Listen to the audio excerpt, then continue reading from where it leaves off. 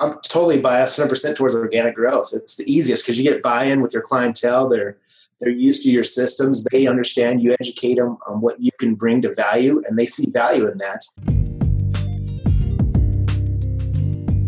Welcome, closers. Today we have another episode of the Profitable Property Management Podcast coming at you. This is season 3 on profit.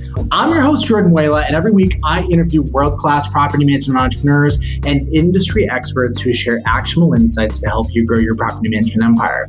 Whether you manage 100 units or 1,000, this broadcast is designed to help you see the big picture and give you the tools and tactics that you need to get to the next level. I don't throw darts at a board. I bet on sure things. Read Sun Tzu, The Art of War. Every battle is won before it's ever fought. Think about it.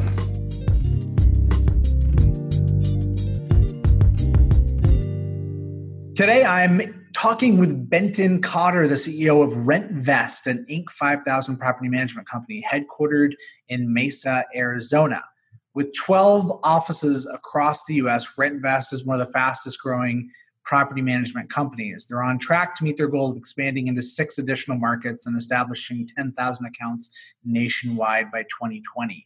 In today's episode, we're going to talk a little bit about RentVest's unique approach to technology, where that makes sense, how they employ it to actually get ahead, and what you may be able to apply to your property management shop. Welcome to the show, Ben. Hey, appreciate you having me on, Jordan. Hey, so let's start here. Background, how did you get into property management? Kind of accidentally. My background is technology. I actually have a computer programming degree. I've been around real estate my whole life. My dad was a real estate broker. I owned my first rental when I was 18 with my brother and sister, and kind of always been around it. I actually had a buddy while I was going to school, doing my thing, working at GoDaddy. He said, hey, I'm starting a property management company. Can you help me with a couple things of more like systems and accounting? So sure, whatever. Kind of consulted with him for a little bit, and then about a year after that, he said, hey, let's join up or come on board. Let's take this thing to the next level. I was on board. I figured I had nothing else better to do. I was still in school. So I said, all right, let's do it. Just got in there. We had 79 properties when I joined up officially. And 4 years later, we're at about 1,500 properties and took it from there. All right. So like many folks, it was not a super proactive, intentional thing, kind of fell into it as a lot of folks put it. Where are you guys at right now? Give me some more rough description of kind of the business in terms of staff, markets, et cetera. When I joined up RentVest's, I left that company. We started RentVest's with my business partner, Jacob Ash. They actually came from the distressed property. He came from buying and selling at the foreclosure sites for and behalf of investors. And so when they started, they had about 450 doors that they managed. And then he decided, hey, we like this property management business. Let's kind of go full scale in this. And that's when I came on board and decided, hey, let's take a nationwide company and establish RentVest's about 2.5 years ago. So right now, we're about 4,000 properties. Mainly our properties are in Arizona and Nevada. They both each hold the majority of our properties where we started.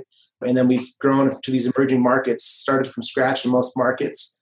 We actually opened up 6 markets in the first 6 months of this year.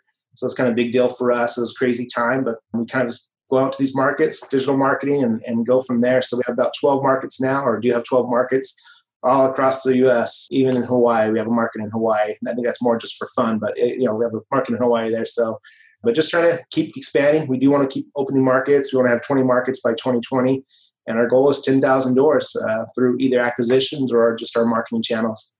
So those are some big numbers. I want to push in and make sure I understand where you're coming from with all of that. Of the 4,000 that you're managing right now, how many of those came through organic acquisition versus buying portfolios? About 35% are organic, and the rest has been through acquisitions. And normally what we do is if we open up a new market, we'll try to go for a smaller 50 to 150 door acquisition just to get us our foot in the ground to help pay for marketing costs as we go along.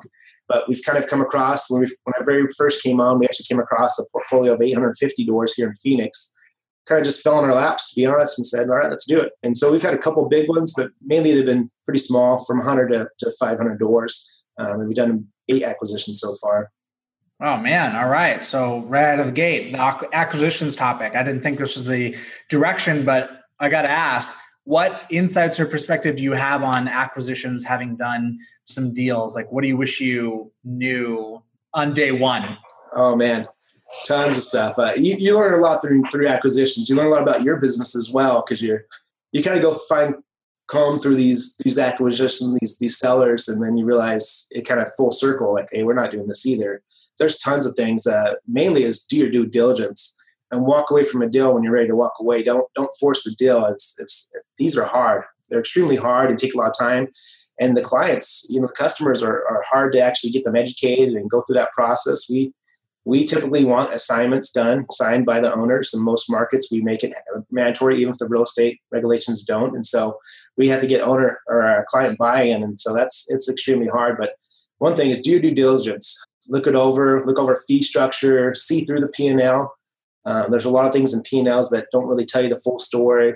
Even talk to clients if you can. They give you access to talk to clients or talk to other property management companies in the area. See the reputation of the company and see. Sometimes it's great if they actually have a bad reputation. That means you can come in and be the savior, of these clients. But sometimes you come in and these clients don't want saving, even though you think they need it. They don't understand what you're bringing, and it's a lot of education to go with that. But we definitely found value in it. There's definitely a huge value in it for us, especially since we can centralize everything to our main office. And so we can really slim down these offices and make them more profitable. And if you can target in your area and you can think, hey, I can just add 200 doors without maybe hiring one person, it's a no-brainer, and you can stretch yourself a little bit on the asking price. But just make sure you do due diligence is the number one key.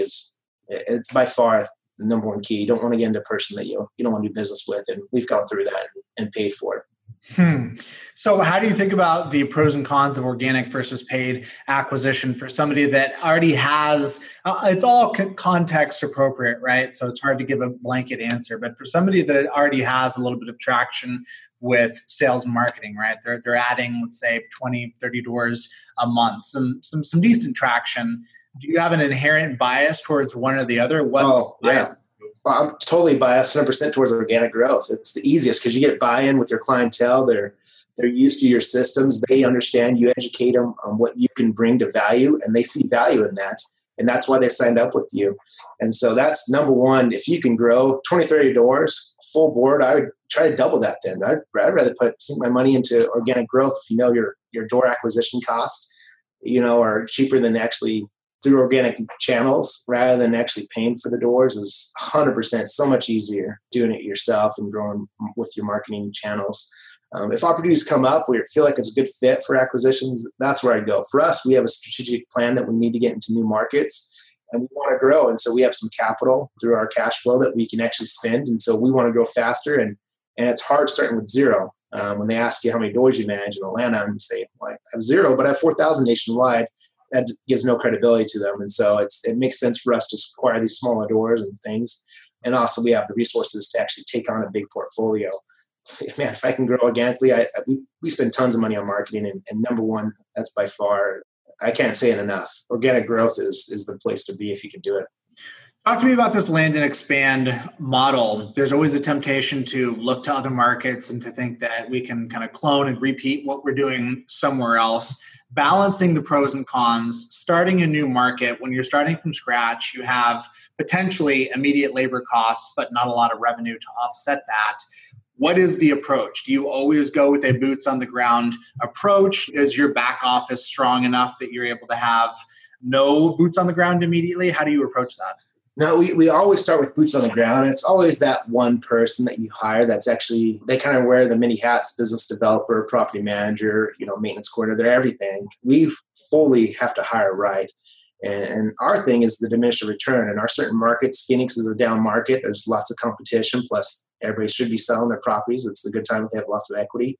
And so we can run our analysis. Hey, our acquisition to acquire someone in Phoenix is about double as it was in Atlanta.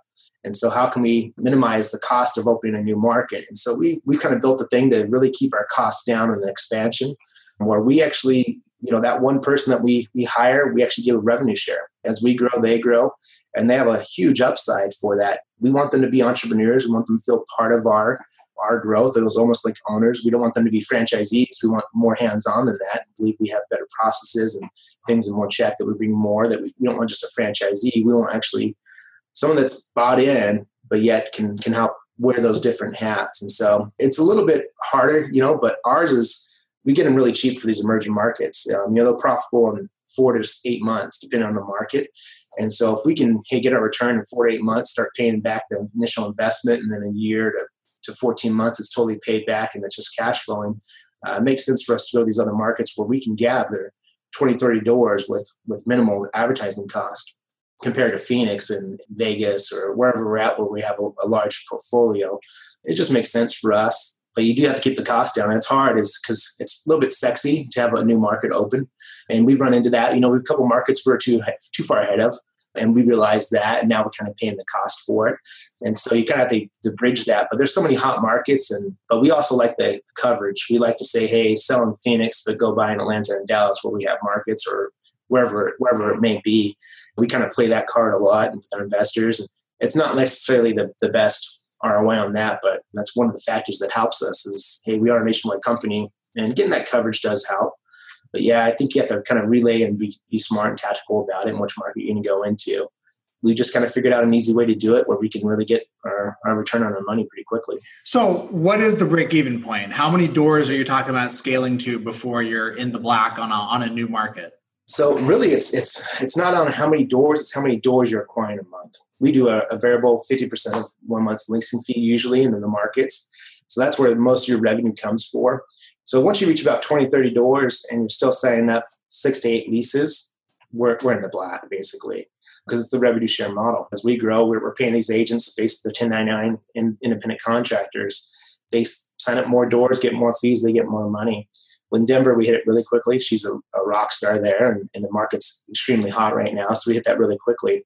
In Atlanta, we didn't hit that too quickly. It's still a hot market. We actually get our most leads in Atlanta, but it's just a little bit more competitive, and the landscape's a little bit different. It took a little bit longer. That one took about 9 months before we really kind of seen the fruits of it. So it just kind of depends. So it's a rev share with an independent contractor. Yeah. Mm-hmm. Got it. Okay, so then talk to me about the back office model. There's a lot of talk about the back office mothership was going to do XYZ, and our systems and processes are so dialed in. I mean, for you, what passes the sniff test of what a functional back office service model should actually be providing to be able to say, boom, we can launch into a new market and there's so much inertia. The flywheel is going fast enough in the back office that we really feel like we can reproduce the same service level and customer experience market to market. Like, what does that machine look like in your opinion? I think it's twofold. One, the back office staff and processes that you have them doing. You don't want them doing too much where you need the person boots on the ground doing, even though it's going to be saving you money if you do it in the back office. But you need the boots on the ground doing certain things, communication, establishing relationships, making sure that fine line is you're not doing too much. Our on the boots ground person is still coordinating maintenance. They're the maintenance coordinator. Person paying the bill, uploading the invoices, doing all that paperwork is in the back office. They do a lot of the paperwork, but the communication, the coordination is all done with that person on the ground. And then other ways, just making sure you can't drop the ball. For us, we had to use technology. There's no way we can do this without the technology that we had to develop ourselves to make sure there's nobody, when we're passing those batons, they are getting clearly passed and no drops. And we actually want it seamless. We want the best baton passing we can get, especially when you're not there. They don't know each other even. We do video conferencing a lot and stuff like that to help make sure they build up relationship between staff. But when you don't have that buy-in from, we call them account managers basically here that do a lot of the work, you can lose some things. And so the technology really helps bridge those gaps. And being 100% paperless company is key. You couldn't do this if you had any kind of paper anywhere. Everything's digital. So it allows us to make sure, and that's the key for me. If they're doing too much in the back office where they're using too much technology, too much of their hourly employees to really produce the service, that for me is a red flag. I want my service, I want my person on the ground really involved. And so how can we make them efficient though still with doing the back office and teaming it up?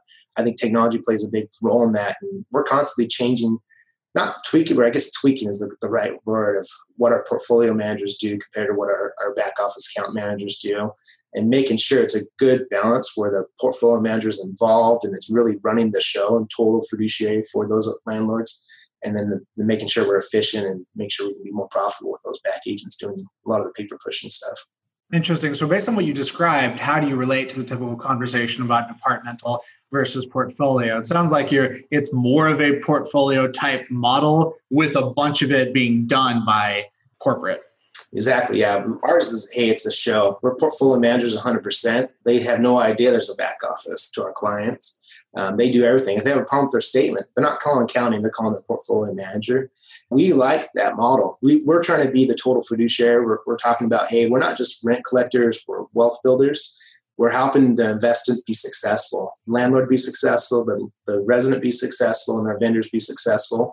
We think that's a total fiduciary responsibility. And it might be, hey, this portfolio manager needs to tell them, hey, landlord, looking at the numbers, here's the numbers I ran. It might be a good idea to sell and split that in 1031 that's into 2 properties in Memphis.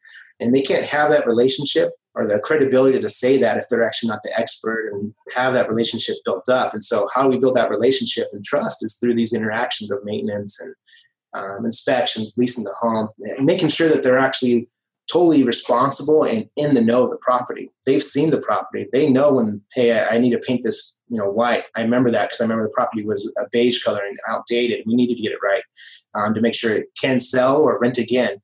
We really want that portfolio manager to be the expert, help them with all the rental investments aspects of it.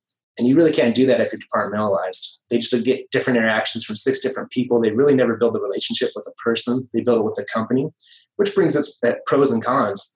If our portfolio managers leave, we do have a little bit of a lag because they've built a relationship with that portfolio manager.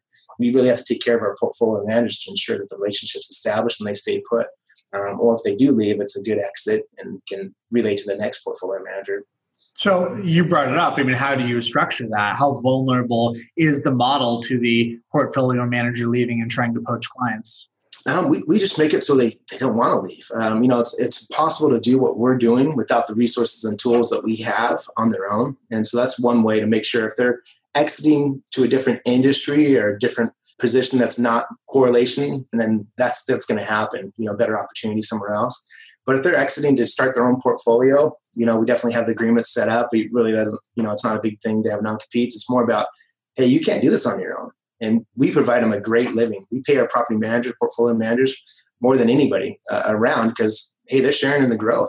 And so they have a potential to make great money, which they couldn't do on their own. And that's what we target as those people that have the skill set and want to run a business and have the great skill sets, but just don't quite know how to do it and really capitalize on everything. And they can't wear all the hats, but they can wear maybe 60% of them. And we love those people because we can bring them in and get the best of both worlds. Hey, don't worry about those other 40% of hats. We can take care of that for you. We can market. We can do the account manager. We can do the digital, the systems. All you have to worry about are what you're good at and the skill set. And so we make it more of a symbiotic relationship where they're successful and then in turn we're successful. But we do give up a lot of revenue. A lot of money goes to these portfolio managers, and we're okay with that. We want everybody to be successful. We want to grow, and that's our whole philosophy. Is we talk about the customer experience, but we also talk about our employee experience and making sure they're happy, and it goes a long way. But yeah, to minimize that, that's why everything's digital. So if they do end up leaving, or we have to let somebody go, everything's digital, and the notes are in there, and it's just like a departmentalized. We do just as much software and task management as a departmentalized, but it's all in our system. So if they do leave, we definitely hurt for a little bit, but we can pick up the pieces pretty quickly. Okay, so this is an interesting point. So potentially the technology can augment how vulnerable you are in terms of independent people doing X, Y, Z. If you're using technology to have an aggregate view and to manage what's going on in a more centralized way, I can see that. So let's talk about the tech stack. Philosophically, what is the opportunity of technology in this business? We see some companies like Castle, for example, that spun up, had a bunch of developers, and it turned out to be overkill. It was just too much tech applied to an opportunity that couldn't sustain that level of investment. On the other side of the spectrum, you have folks that are still kind of living in the Stone Age using old software. How do you approach when it's appropriate to make that investment? Yeah, I think that's the burning question now. We even seen like Mine coming in, and these that have great technologies. And Castle was a great technology. I looked at it; it was awesome. It brought a lot of great things. For us, our approach is we're doing it in segments. we're doing it to make sure, hey, there's certain segments we have to work on. One's the employee experience and efficiencies that we need to do, that we need to build in order to do what we want to do. And then also the customer experience. I think a lot of times our customers, though, are not driving our technology. The tenants are, the residents are for sure. They want certain technology, but our landlords sometimes are just a little bit old school. We even have, probably 800 owners that still get paper statements that we continually try to educate that it's all digital, man. You can look on your portal all the time and do all those cool things, and they don't care. Like, just give me my money and send me a paper statement. I like to mark off my paper statements. I don't know, it's crazy to us. And so what philosophy is hey, we're going to provide a great service, and then technology is going to supplement that and help us build and support that great service. And so that's what we look for. We look for opportunities that might not be overbearing, and there might be little tidbits here and there, and help build that line upon line almost concept of, hey, this customer, I'm going to give them a little bit here, but my end goal is for them to be way up here and be really tech savvy with it. But I can't just jump to that tech savvy at the very top. I have to build a line upon line upon line upon line before they actually can understand it and feel the value of it. For us, it's kind of that twofold. So we've done a lot of things internally for an employee experience and efficiencies, a lot, and less on the customer experience. And we're using a third-party system for our management software. And so we're kind of stuck in some things that we can or can't do as well. So that's part of it. But also it's just, query your customers, see what they want. We throw out pictures and ideas of, hey, we built this little, app and concept. Throw it out to your customers, see if they like it, and see if they would find value in it. And sometimes it's hard because you can't educate them completely what the benefit it is, but just see the engagement level. And then, okay, that's a high engagement level. Let's figure out how to do this. If it's a low engagement, let's just put that on the back burner and put that as a cool factor that, hey, that's just cool, but really they don't really care about it. So we'll figure it out later. I think that's one step that a lot of people have a problem with. I think, I did that first, my other company, me and my partner were just, hey, let's do technology. I love technology. And he saw the value of it. But sometimes we released things that were just really cool and we thought were edge and going to change the industry. And no one caught on. They didn't really care. Like, I don't care, man. Where's my check? Is my check on time? Like, what? I just released this whole cool thing that we worked on for 2 months and try to benefit to them. And they don't care. That's where our philosophy is just, hey, let's build upon segment by segment, but also where we're at. We don't have any capital investment or PE money. We're building on cash flow. So we can't hire 10 engineers, man. It's me and some other people that we hire and we kind of contract it out. And so we really have to be methodical on what our strategy is to bring technology into our processes. Yeah, doing it in waves where it's sustainable. That makes sense. Are you guys using one of the big 4 property management softwares for operations? Yeah, we use Propertyware. They need to get that free open API, truly open, and then we'll continue to use them. But yeah, we use that, and then we have a supplement. We use Salesforce. I've been on Salesforce in my last company for 10 years. We've used that for more internal functions, workflow management, lead nurturing. And so we kind of build that out. And that's our goal, is to keep segmenting out to Salesforce what we can. We bring our books into there. We have everything in there except for the portals and customer interactions, really. That's once they're a client is all through Propertyware. Okay. So let's dive into this whole concept of the utility of the property management software. If you think about it as kind of a pyramid or a triangle, most folks view the property management software as being the base, like the necessary thing you must have, and then everything else is built on top of that. When we think about what's at the core of the property management software, fundamentally it's accounting, right? Trust accounting is at the core of it. And there's a lot of cool features and functionality built on top of that.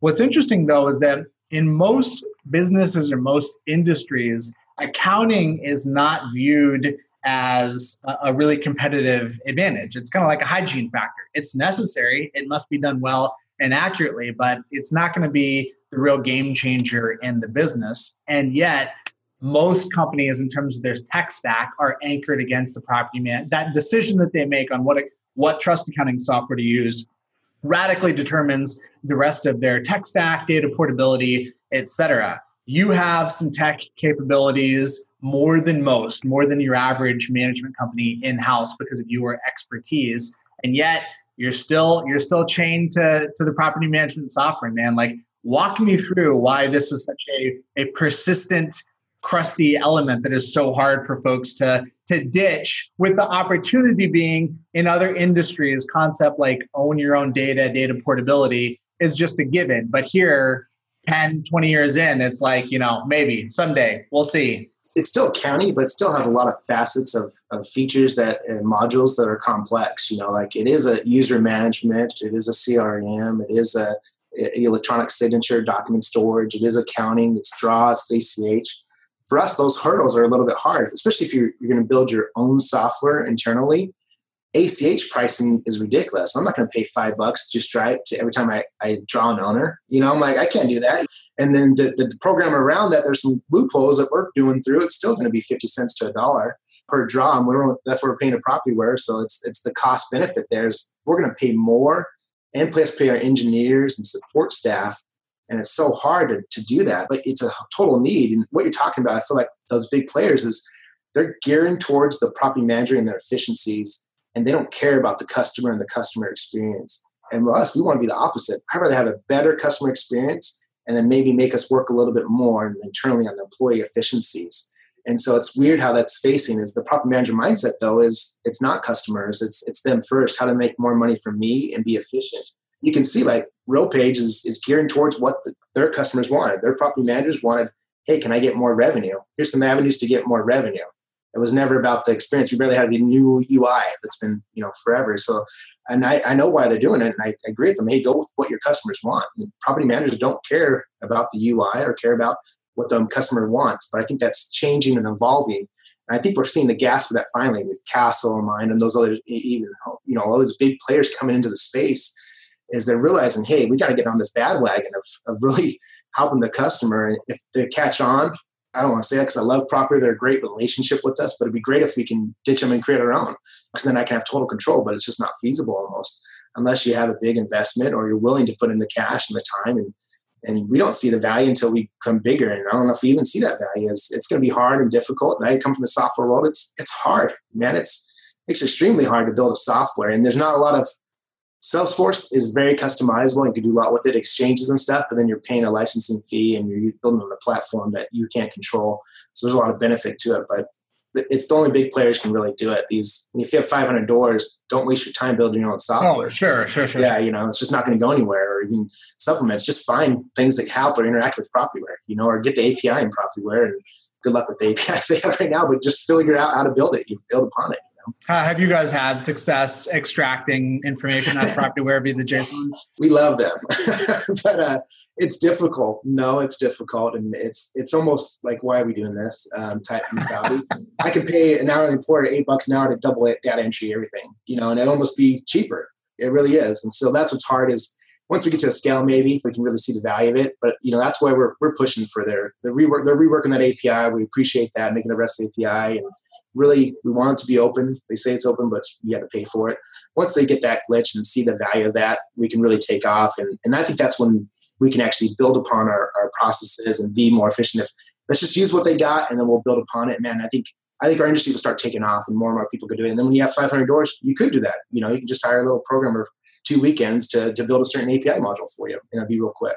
Well, you're probably even in a tougher spot because the truth is when people say they want an API, they really don't. They want a retail experience where you go in, you click a button, the slider goes over and it says, you are now integrated with Property Meld or, something like that, which is great. Right? Like you're not buying the drill, you're buying the hole. I get that mindset, but there's something lost in the conversation about APIs, which is the real outcome that people are after. The great thing about having your own podcast is you can talk about whatever you want. So indulge me on this concept of just kind of deconstructing the software value chain. If we ignore the names of the specific vendors, Propertyware, Salesforce, Lead Simple, whoever, and you just think about the actual pieces, like what are the core elements that if you had the budget, right? Let's say you're at 20,000 doors. What are the core elements or pieces that you would ideally want to assemble for like the perfect build? Oh man, yeah. I dream about this every night, so I'm glad you're bringing it up, Jordan, man. It's everything in software. I think the big thing is the customer interaction, the portals, the dynamicness of it, how you interact with them, statements, everything. The key for me is just that'd be huge. Maintenance. There's a lot of things you can do in that sphere that customers are already used to in other departments and other industries. We just want to apply what they use in Gmail and put it in here, or what they use in their invoicing software. They're used to this, or Facebook, or Twitter, Instagram. They're used to all these things that we're kind of pigeonholed behind our system. And so that's the number one is the customer interaction. portals for tenants, vendors, and landlords, and also the prospective tenants, how they come on board and how much data we can store from them. That's what we use a lot of the API for, is just gathering data. We're just gathering data. So we can use our other systems to market to them or give them another experience outside of propertyware and then push it to them. And it doesn't work too effectively, but it's still there. You know, that's what we're really using it for. And so that's what I'm high on, is the experience and automation of that as well, where there's self-service. If we can figure out the self-service of the customer, oh man, that's when our issue, our property manager, portfolio managers, all they have to worry about is the big stuff. And that's key for us. And it's so hard when you have a closed off system. And it's hard. Picturing in my mind, I can't even picture the best system to have a truly immersive self-service platform for our landlords and tenants. But there's lots of ideas there. And then just, transparency with that as well. I don't know, everything I'm talking about is customer experience, but I feel like that's what it is. And then the employee automation and workflows. And I think Salesforce does a great job with that. And that's what we use it for a lot, as well as the workflow automation. Right now, when we have a refund come through for a landlord, hey, we overcharged them a fee or something like that, it goes through the portfolio manager, the account manager, the accounting, and they have to do double entry transfers, and then they have to go to the bank that the transfer. Like, why can't the portfolio manager click a button and say refund? And maybe we have an approval process. They click refund and it automatically takes ACH out of the bank and transfers it, creates the journal entries for us. And I can build that in 2 minutes. That's what I want, but big players can't do that because then it has ACH. They have some other loopholes and security issues with multiple thousands of clients. Whereas me, if I had a single instance that I can build upon, my security is tight, I can do stuff like that. I think it's twofold with the customer experience, and then the employee automation would be game changers, I think, in our industry. Interesting. So when you think about the barriers between you and this perfect thing that you would want, what are the unique challenges to this industry? How is the property management software standing in the way? Because what I hear you talking about there are just pieces, Legos, if you will, you can assemble in the way that makes sense for your company.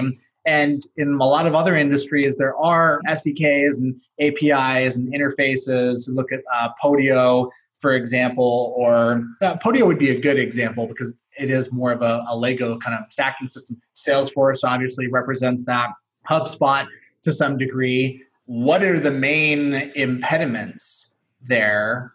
What's standing in the way? There's so much to do with it. That's where the Podio and the Salesforce, the stacking of and integration is the key there. But think of why would RealPage or AppFolio or Yardi, why would they go their time to build out every single little thing when only, 100 property managers might use this one piece and 1,000 might use this? Not everybody's going to take advantage of those. So their core focus is going to be on what their main clients are going to use. For us, it's more of the different dynamics of everything. We want to build everything into one. That's why Salesforce and the Force.cloud platform is so valuable to us. Is I want one system. I don't want my Slack or Asana, my task management, my email system, my everything. I don't want to have 5 different things I want to log into. I want to log into one thing and centralize that data and then use AI, use predictive intelligence, use lots of things that I can bring when I have data together. It's like Google. Why is Google so effective? Because they know everything about you. And they know what sites you go on to. They know what you buy. And that's why their marketing platform is so much more advanced, is because they know their customer. Well, if we can bring all those data points into one, but that's a big pivot. That's a hard. You have one person that's good at counting, and another system's good at task management, another good system at lead nurturing. So how can you bring it into one? And that's why I feel like these databases like Salesforce and others can bring the APIs is so valuable, because your endpoint of data is within Salesforce, and that's where you manipulate it.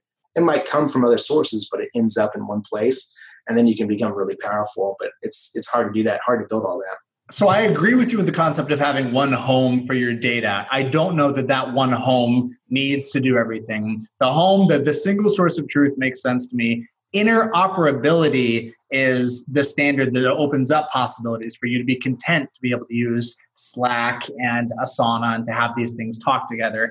That seems to be the main sticking point with the property management software as it currently exists. The current wave of push that we're seeing right now is to get your data out in a clean, usable format. But an actual true two-way push doesn't seem like it's likely to be on the horizon. We'll see. Yeah, no, it's not. But if you can, that's the biggest step is, if you can get that data, at least analyze your data in one point, that's a huge step. That's why I think of the softwares that we have currently. That's so hard to expand upon them because they do have 5 different modules in them that they have to be great at each one of those. And so you can see their difficulty in the software providers that we currently have. It's hard to keep building. That's why we have Slack. Slack does one specific, does a lot of features, but it's after going after one niche of collaboration and task management a little bit.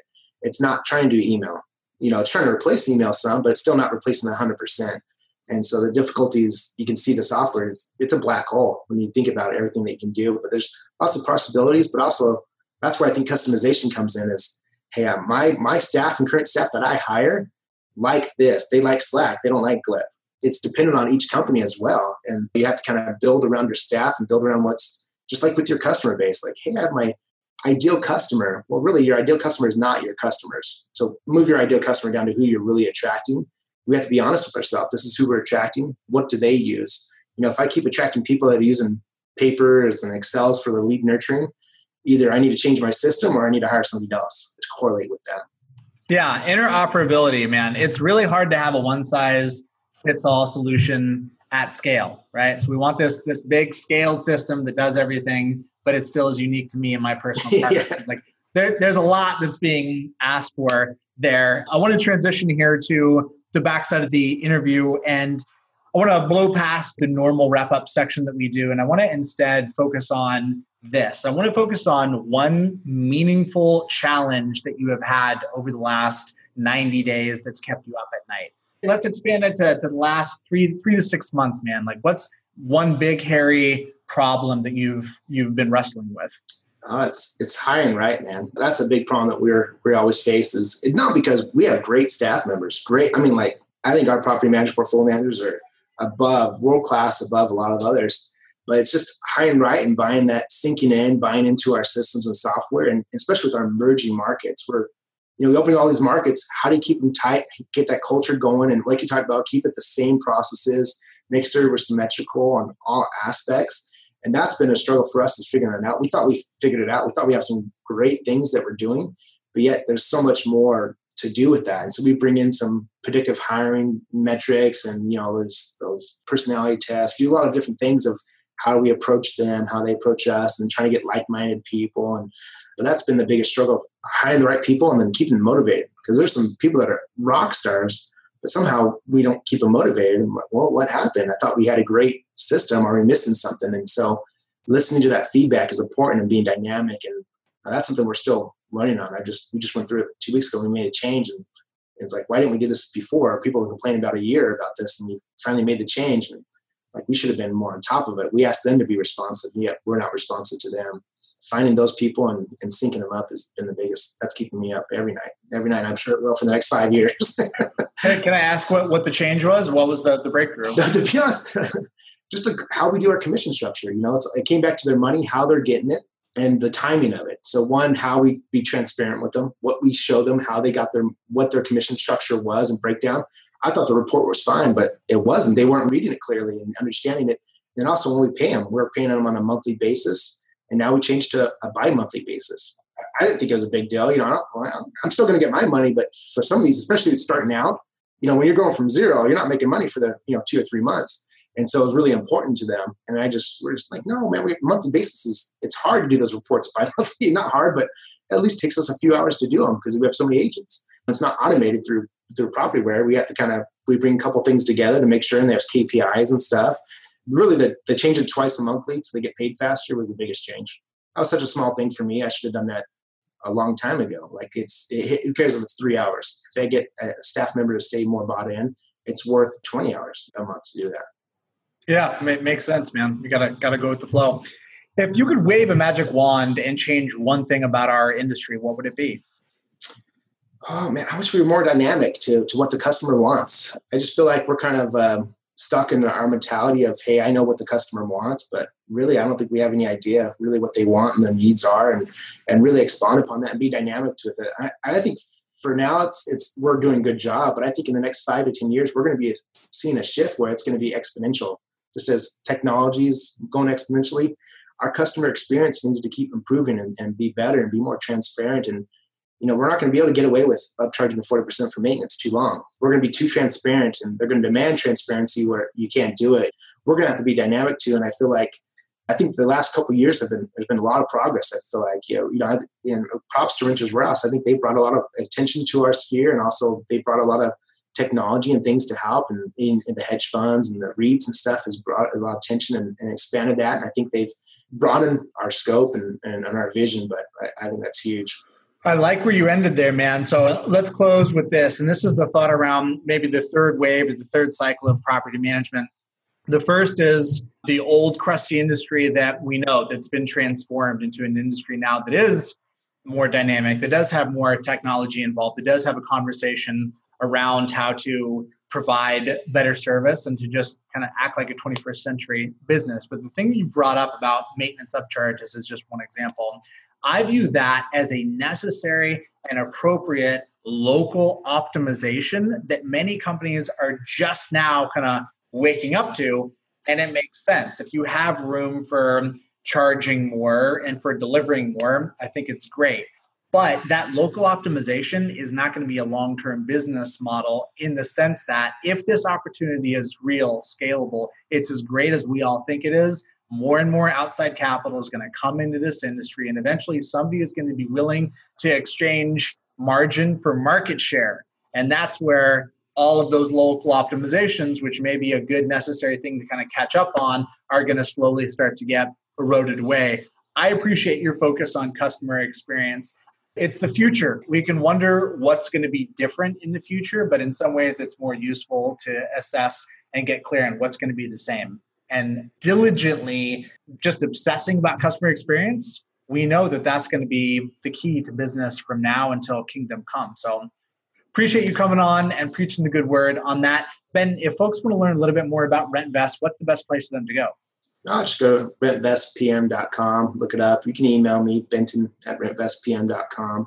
We're always available. We love talking shop. So really appreciate what you're doing, Jordan. We enjoy your podcast. I've been a little late to the party, just barely started listening a couple months ago, but you bring a lot of value. And so appreciate you having me on and appreciate what you're doing. Just keep doing it, man. It's a pleasure, man. All right. Well, hey, hopefully we'll see you at PM Grow in Austin next year. Yeah, I'll be there for sure, man.